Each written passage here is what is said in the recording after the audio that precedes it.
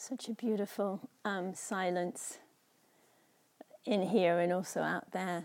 It kind of was, felt like it was emphasized when there was a little bit of rain at the beginning of this session. Just listening to that, it's a bit of a challenge to speak into.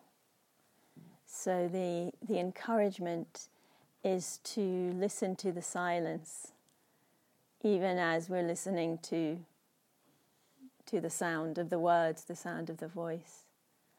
But can we still stay in contact with the silence? So before I go into the talk a little bit more, I wanted to ask if anyone remembers the guided meditation this afternoon, whether there was anything interesting that you noticed in that practice. There's no pressure to come up with something. Just if you remember, and if there was anything that felt interesting in that practice.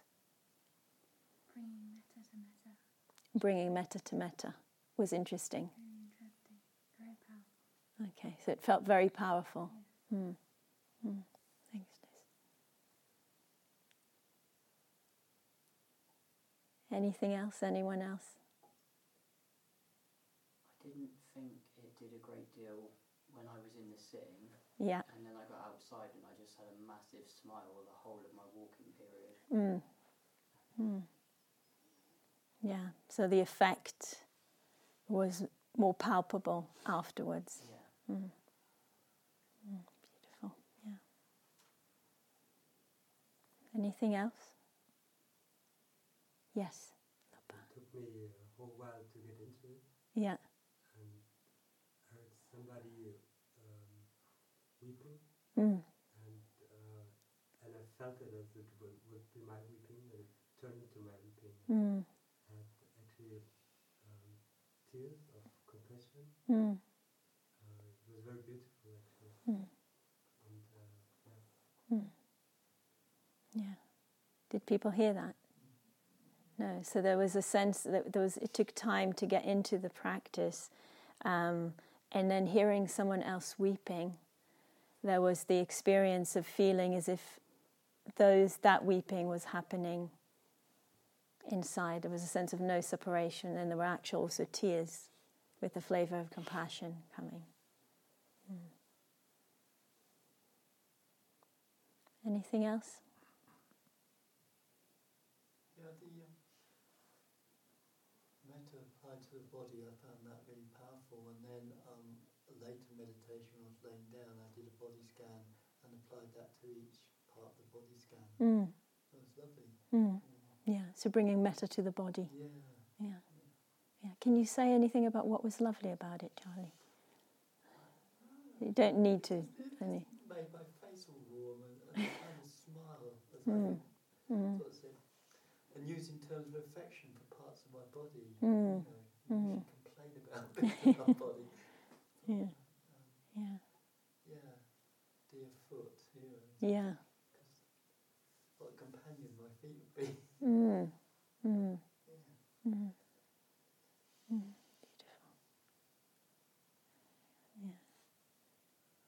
So as you can see, I'm stalling. I want you to give the talk instead of me, because you do such a wonderful job.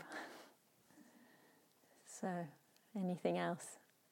Yeah, actually, that reminds me that I did have something with one of my feet. Yeah. But it's my right foot's almost totally numb, but so I sensed some loving kindness in it. I felt a few tingles, so I got quite excited. So with that metta, somehow the actual seemingly physical sensations experience changes.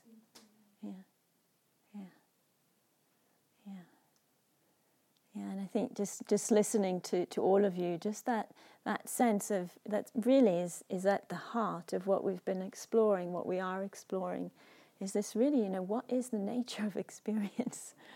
Actually, when we start paying attention in these different kinds of ways, so much of of how we normally relate to things, is kind of has this kind of question mark in a very beautiful way, very beautiful question mark, around it. What is the nature of this experience? What is the nature of this body and of this mind?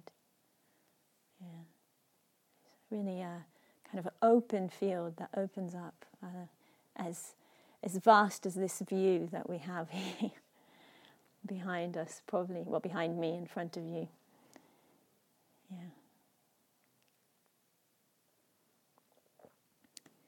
So we've been particularly looking at this nature of experience through these three wisdom views that we've been speaking about. And I'd like to continue this exploration tonight, hopefully opening out and widening out perspectives around this even more. It's kind of the whole path of the Dharma can be around this, or is around this, The wisdom views, the nature of experience, what is experience, this kind of question mark that we can bring into life. So hopefully it won't feel like a repetition, but actually an ongoing investigation that can nourish our practice and nourish a deepening of our understanding. So that there's less of that misunderstanding that Nathan was speaking about last night, the misunderstanding that all types of dukkha are rooted in. When we don't see things clearly, when we see things in a distorted way.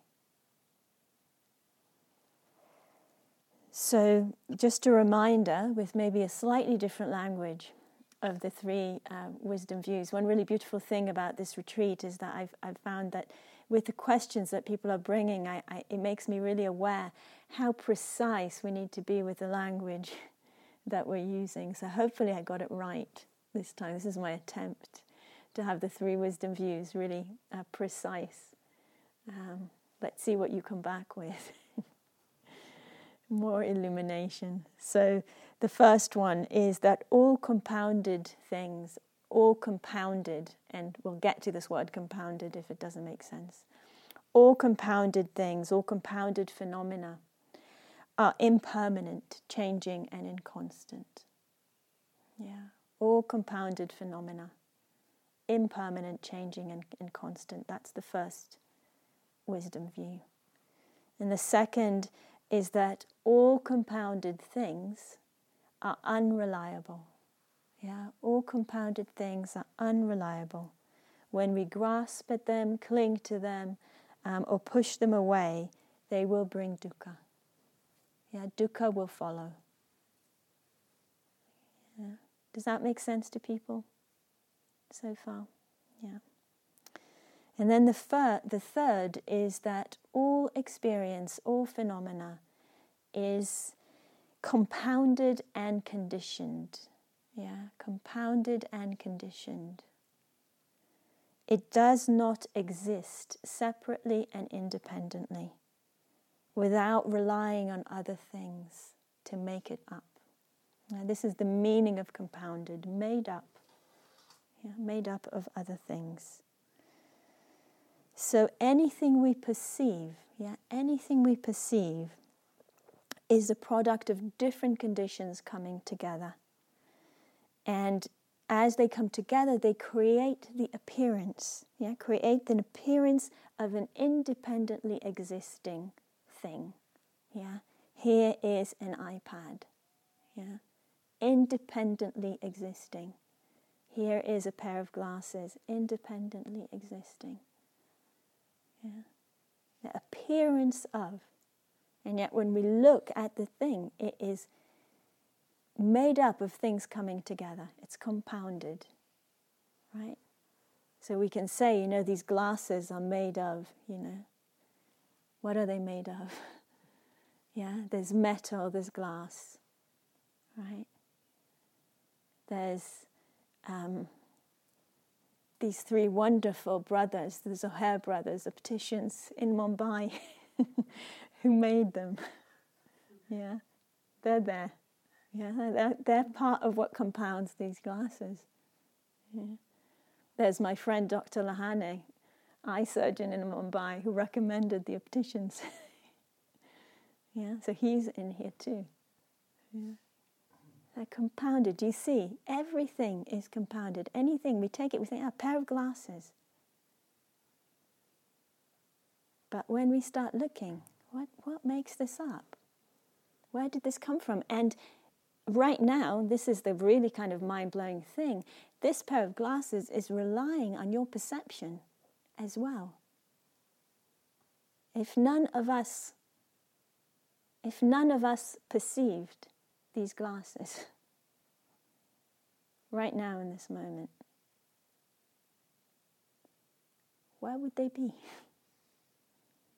Yeah. If your mind's just blown completely, then it's okay. Yeah. And if it's difficult to grasp that last bit, that's also okay. Don't feel like you need to try. Yeah. It's just kind of one more thing to take in. So anything that we experience, compounded of things coming together, assembling together, to create an appearance of an independently existing thing. Yeah, appearance of something that seems independent, but actually when we look at it more closely, we see that it is dependent. It's not independent, it's dependent. Yeah, it's conditioned, it's compounded. And this is true of all phenomena. Yeah, it's true of everything that we can perceive and everything that we can experience. Yeah, including this thing. Yeah, for each of us. Yeah, this thing, this body, this mind, this heart, this experience is also a compounded thing. It's also a conditioned thing. It's also made up of things coming together and creating an appearance of independence.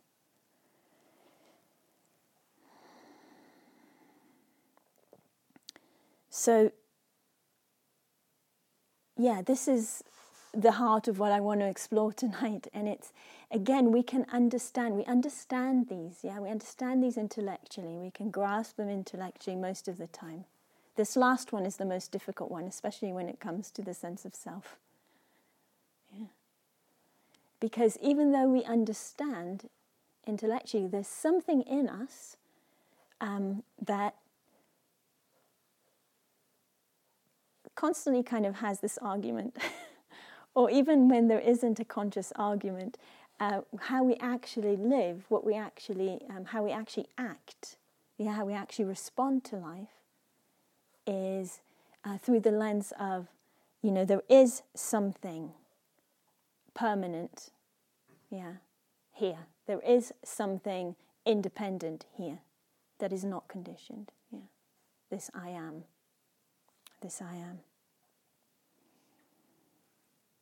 So, this body, this voice, this personality, this view, this gender,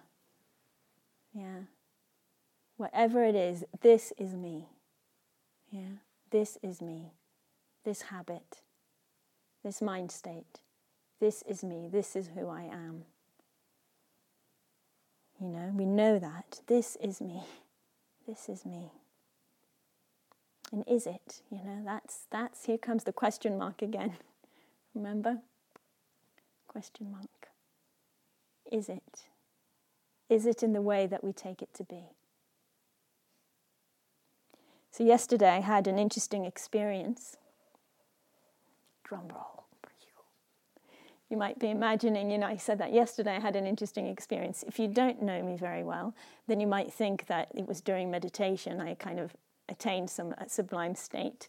If you do know me, you know that there's kind of probably a funny story coming with me as the comic heroine.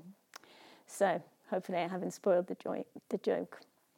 So yesterday I had an interesting experience. Forget that last bit that I just said. Nathan and I were both in our room working, on preparing things for the retreats. So he was on his computer, I was on my iPad, working away. And suddenly, I heard a woman's voice, and it was speaking English. So I knew it wasn't one of the staff here. And I was like, what's going on? Someone's breaking the silence. That was the immediate thing, Who is it? Where are they? What's going on? And I said to Nathan, someone's talking out there. And I was completely I'm doing a good mimicry of what it was. I was kind of really like looking, hearing, listening, trying to figure out where is this coming from? Who is this? What's going on? And I was listening more, and I thought, that's really weird. It really sounds like this woman is quoting some of the things I said in the talk last night. She's saying really similar things to what I was saying. That's really, really odd. And then, suddenly she's going, with a squeaky chair, and she's even doing it exactly like I did it. It sounds exactly like, what's going on, Who is she talking to, What? And at that point, I kind of looked up and saw Nathan's face. And he was looking at me like, what are you doing? And I was like, what do you mean? Someone's talking out there. And he said to me, Zohar, it's you. He was in the process of moving the recording from the phone to the computer and testing the sound.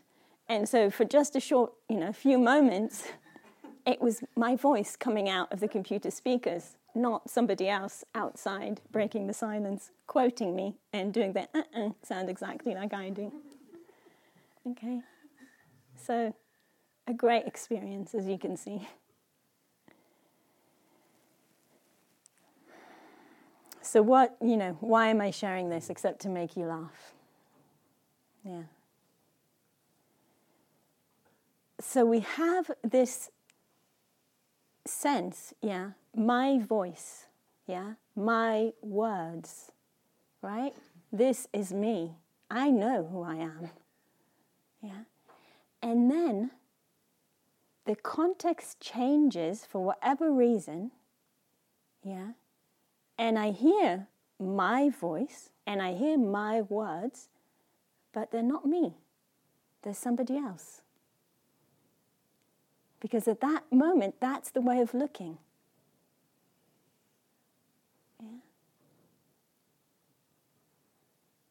So, not recognizing what seems most of the time so obviously who I am. Oh, I know what my voice sounds like. I know what I said last night. And kind of this got me thinking, this is really interesting. When does my voice stop being my voice? Once it's recorded, when does it stop being me? Do you see? Right now, this is my voice. But when does it stop being when does it stop being me? When does it stop being mine? On the recording.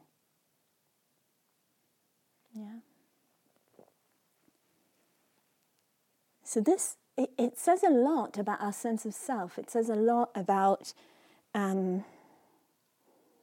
how fixed it is or not, and about how the mind plays a part in that fabrication of that sense of self, of what is me and what is not.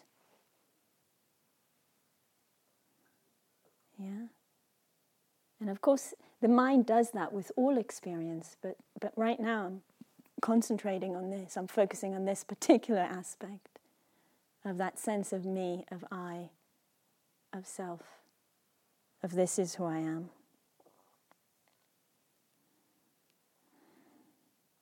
So there's a quote that Nathan gave me this morning from, I think he was quoting the same guy last night. Impossible to pronounce his name. Something like Dzongsa Rinpoche, Tibetan teacher, famous for being also a filmmaker, if anybody's seen The Cup. Anyway, doesn't matter. So this is a quote from him from one of his books. And he's describing the Buddha and the understanding that the Buddha came to. And so he says, after a long time of contemplation, the Buddha came to the understanding that all form, including our flesh, our bones, all our emotions, all our perceptions, all of this are assembled, They are the product of two or more things coming together, When any two components or more, come together, a new phenomena emerges, And he gives examples, Nails and wood make a piece of furniture, or a window, right? This is a really nice one. Tea leaves and hot water make a cup of tea,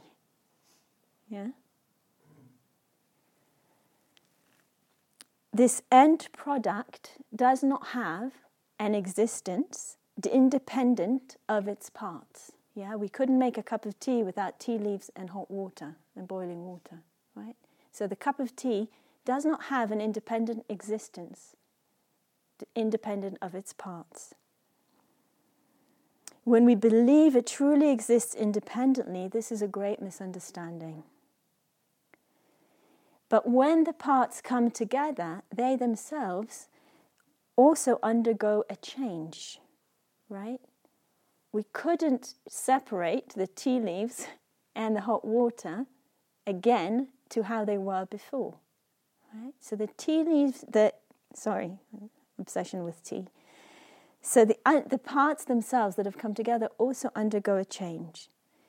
Through meeting, their character changes, and together they have become something else. This is the meaning of compounded. So if that word still feels foreign, this is the meaning of compounded.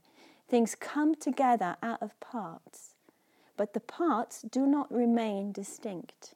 They themselves change.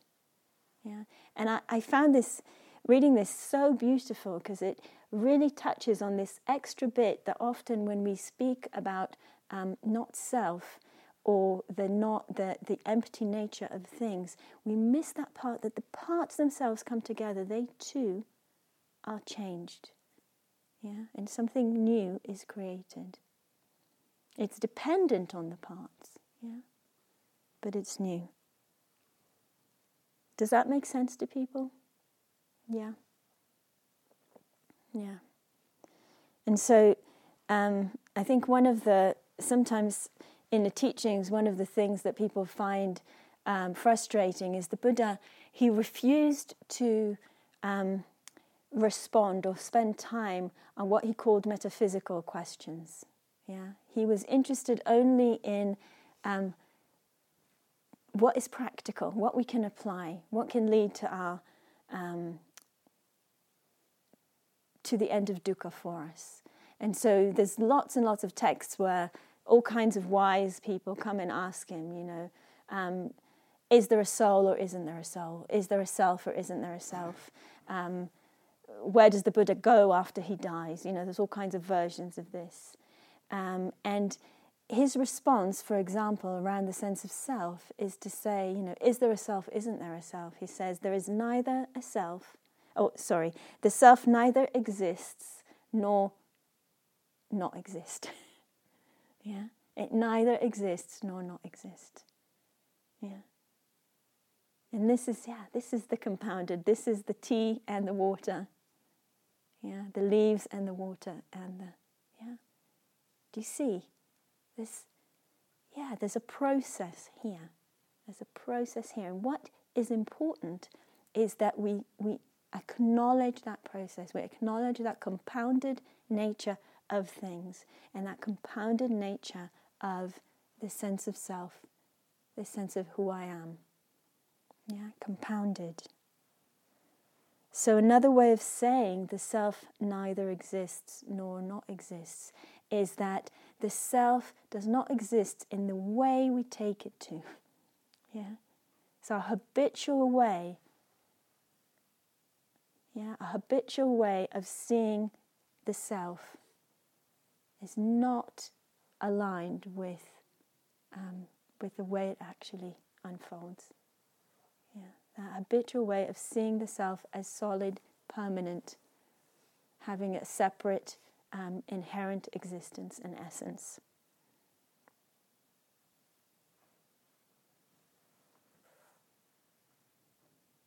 And from this, another really useful insight, a really useful understanding can come. Yeah, that the self, like most things, actually exists. That sense of self, that feeling of self that we have, exists along a spectrum. Yeah, and we know this. There's times when there's a really strong, pronounced sense of self. Yeah, often when we're unhappy. Yeah. Or angry. Yeah. There'd be a strong sense of self. And there's times when the sense of self is much more quiet, and it's really like there's a spectrum that moves along. And within that spectrum, there's many, many times when having a sense of self is very useful for us in the world. Yeah. I always give this example, but if we didn't have a sense of this self being separate, it would be quite difficult to have gotten here. Yeah. Right? We needed to book our flight, train, whatever it was, under somebody's name. Yeah, so we need some sense of identity. There's some usefulness to that. And part of our practice and our path is to become sensitive to that movement along the spectrum and to know the appropriateness. Yeah? When is it useful? And when is it harmful? Yeah? When does it bring dukkha? Yeah? So a lot of it is around degree, but also around context. Yeah. So seeing that spectrum.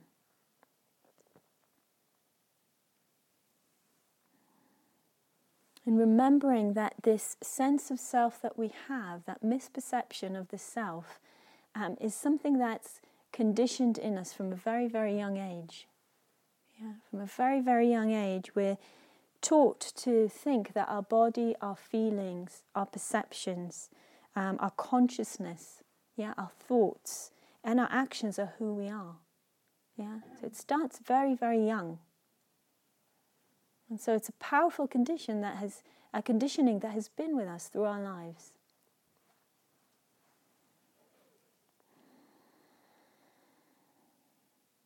And yet it causes, when it's unseen, when we're not conscious of it, it can cause a lot of suffering, a lot of dukkha to ourselves and to others.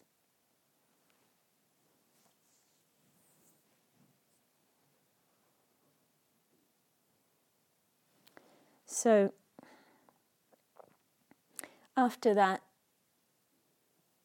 funny story with the voice happened yesterday, we remembered a similar but different story,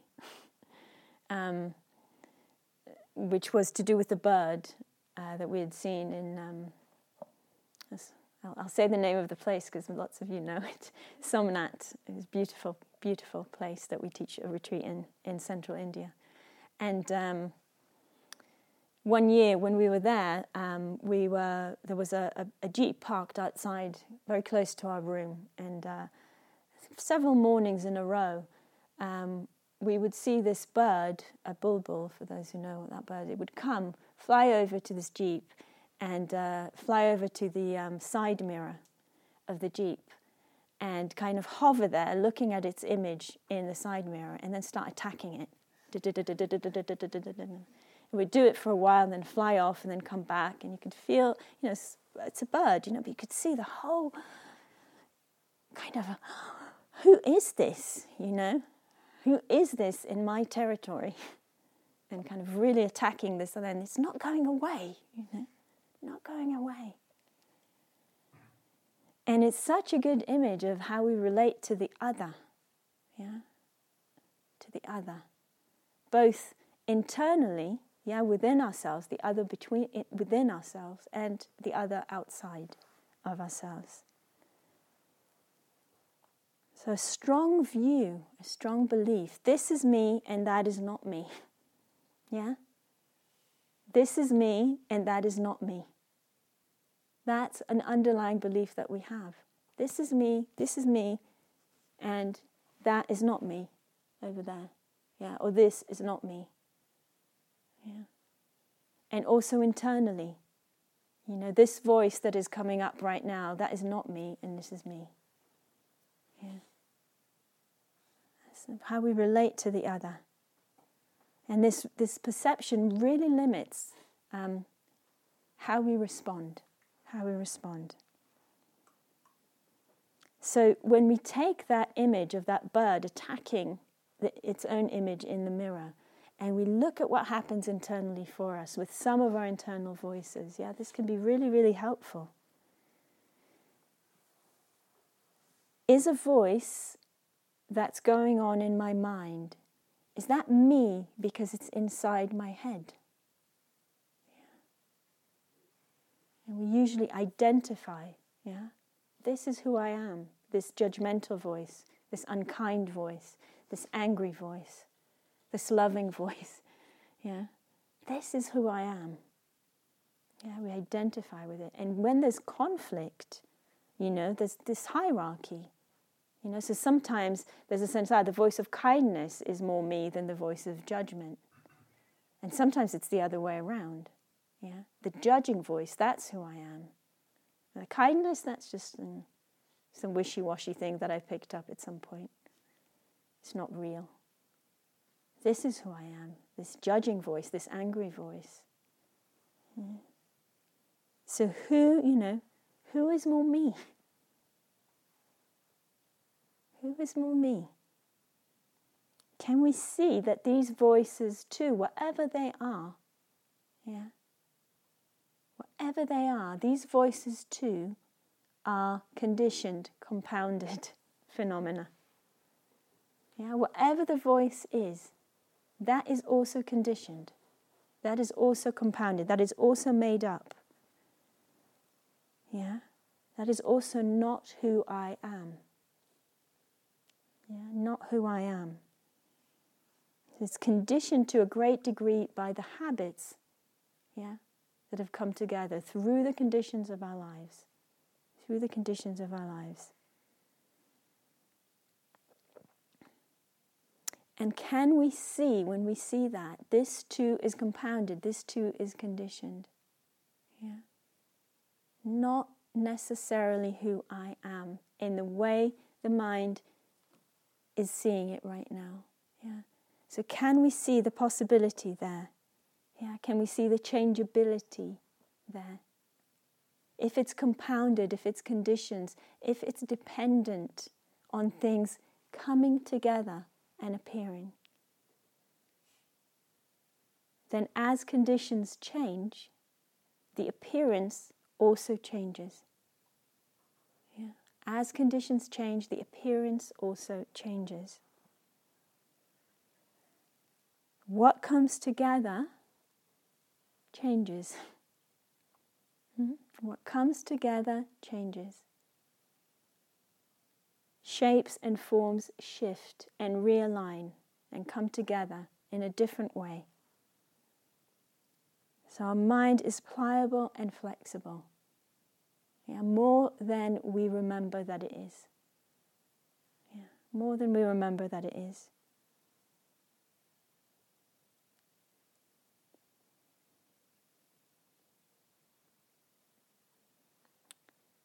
Does that make sense to people?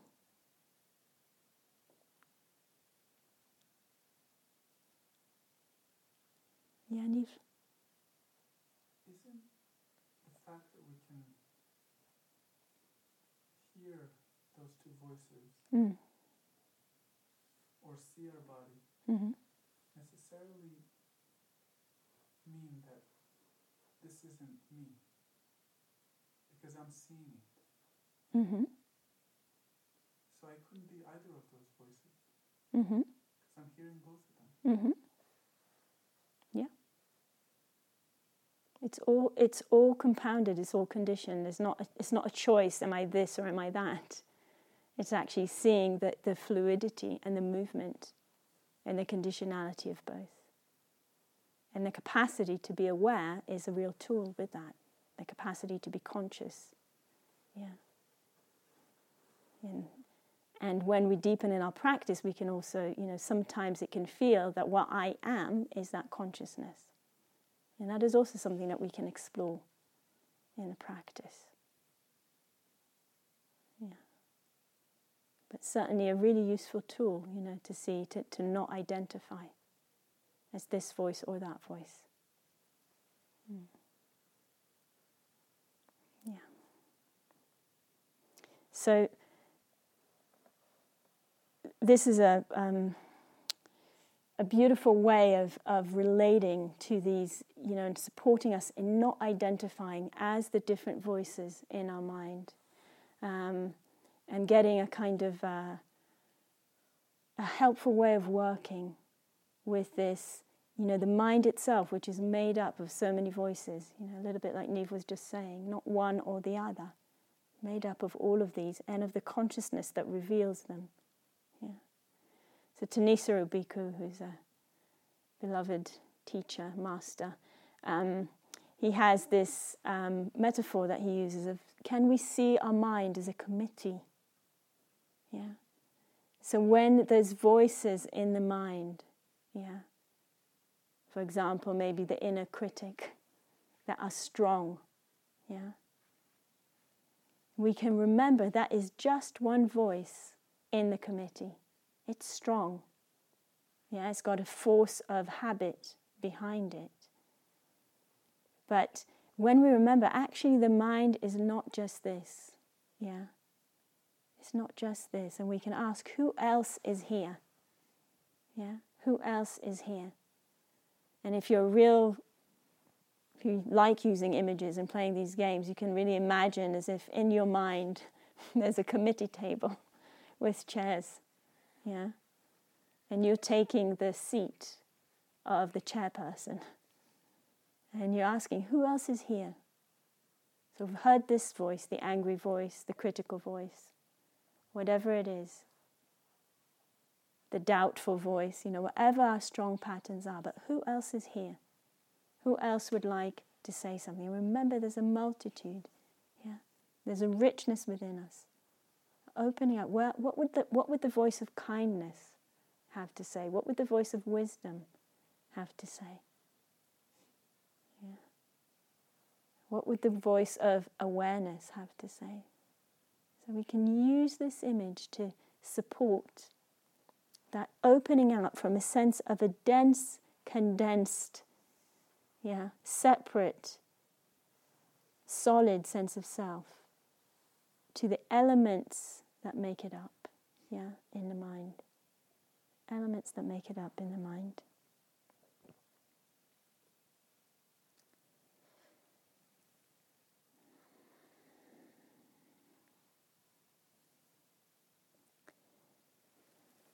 So this is true, or this is useful to see, to explore in our own experience and in the way that we relate to that sense of me, of I, of self.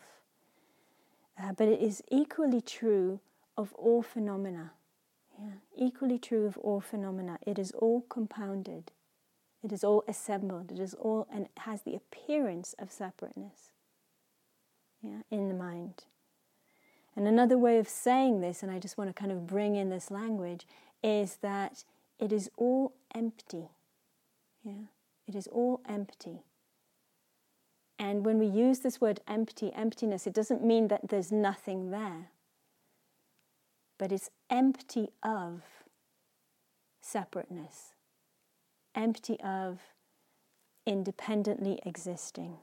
Yeah. Empty of an essence that is not in relationship to other conditions and other things.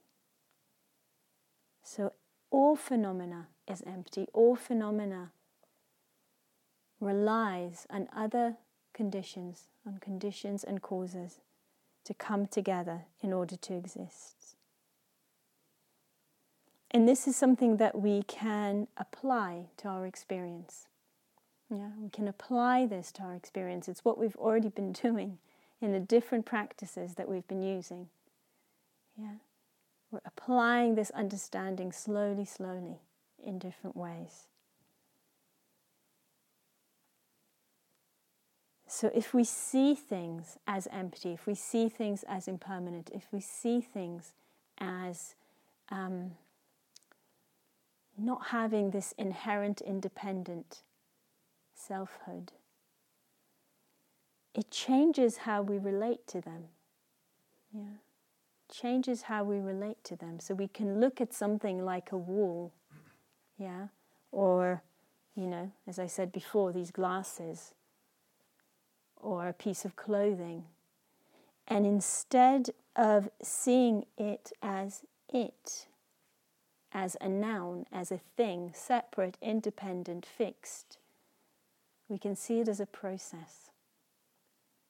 Yeah, and in a place like this, it's really, really apparent. Yeah, we look at this wall and we can see what it's compounded of, right? We can see the earth. We can see the bits of straw. Yeah, we know there's water in there too. And we can reflect on the hands, yeah, that are in it also, that made it. Yeah. So we see it's a process, and we look at it and we see that it changes, right? Do you see the places where it's rubbed off or knocked away? It changes. Yeah. It's a process. It seems permanent. It seems solid. It seems to have its own nature, independent of other things. But right now I'm touching it. It's being impacted by me, right? I'm rubbing it away even if we can't see it. It's a process. So if we look at life as made up of verbs rather than nouns, yeah, process. What a change. What a change.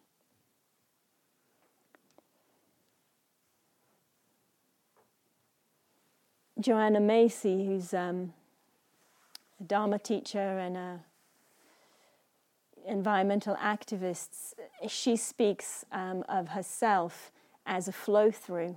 And I love that as a definition of who we are. Yeah. I am a flow-through. And when we think about this body and mind, doesn't that feel much more in tune with what we are? I'm a flow-through of bits of plants, in our case these days, being taken in and digested and building this body and coming out again. Yeah, I'm a flow-through of water. I'm a flow-through of ideas. Right? That's what's happening right now. I'm a flow-through of habits. Yeah. The habits are constantly in process. Yeah. So I am a flow-through rather than a this, a fixed, a separate, a limited. And how can that, if we just think, how does that change the way we perceive ourselves? If we think of ourselves as that, I am a flow-through, I am a process. Yeah. Can you feel how it immediately connects us to everything else? Yeah. A process doesn't have a beginning and an end. Doesn't have boundaries. Yeah. It flows.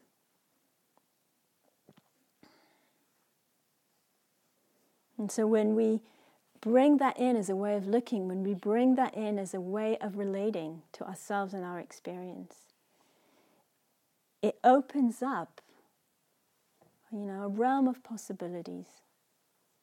Yeah, of relating to life in a way that brings less dukkha and more sense of connection. Yeah. If we're a flow through, if I'm a flow through, if I'm a process, I can feel my connection to the network of life.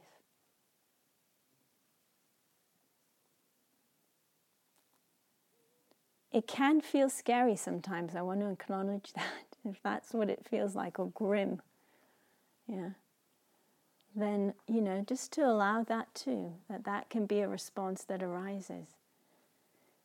But actually, when we move through that fear, it opens us up to so much more joy and creativity. Yeah.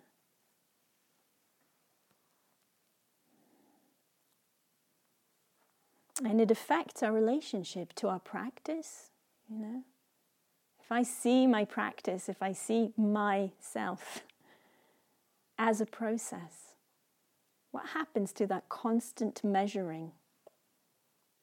Yeah.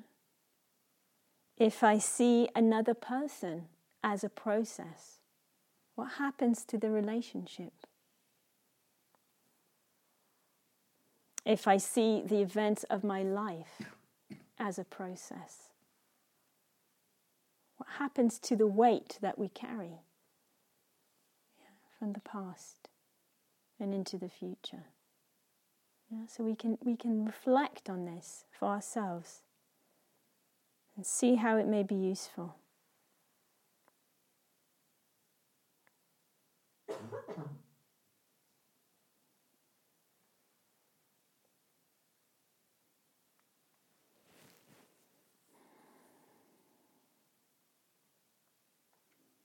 And one thing that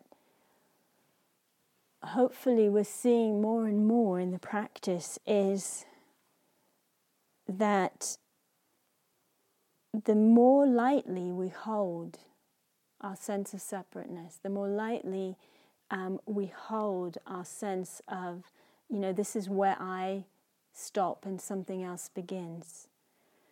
The more lightly we hold our views and our perceptions, the less dukkha there is, the less contraction there is, the less clinging there is.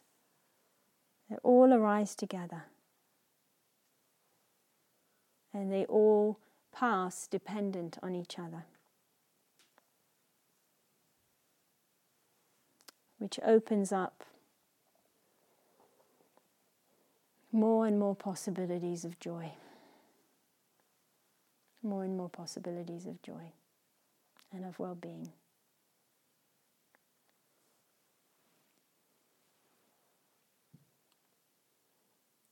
So let's have a moment of silence together.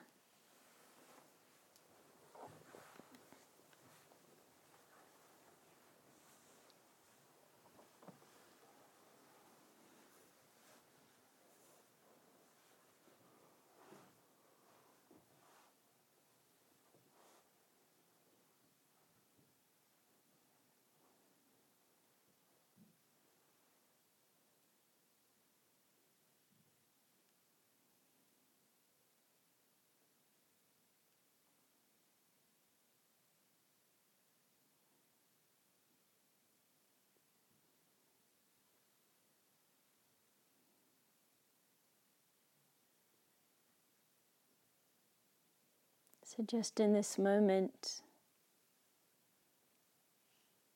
can we open to feel ourselves as a flow-through and a process? The breathing, the digestion, the mutuality of being here with others.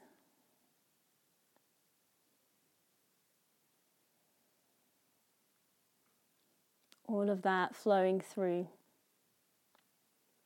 coming together into appearance, changing.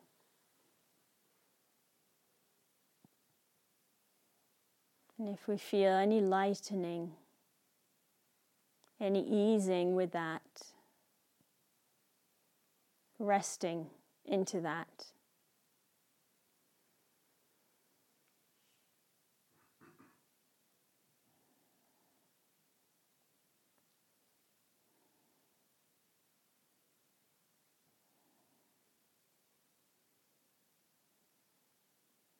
So may our practice together nourish the well-being of all beings everywhere.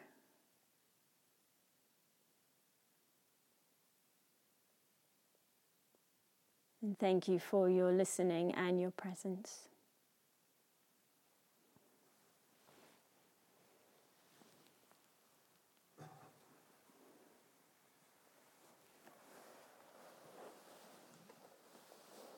We have about 20 minutes until the next sitting.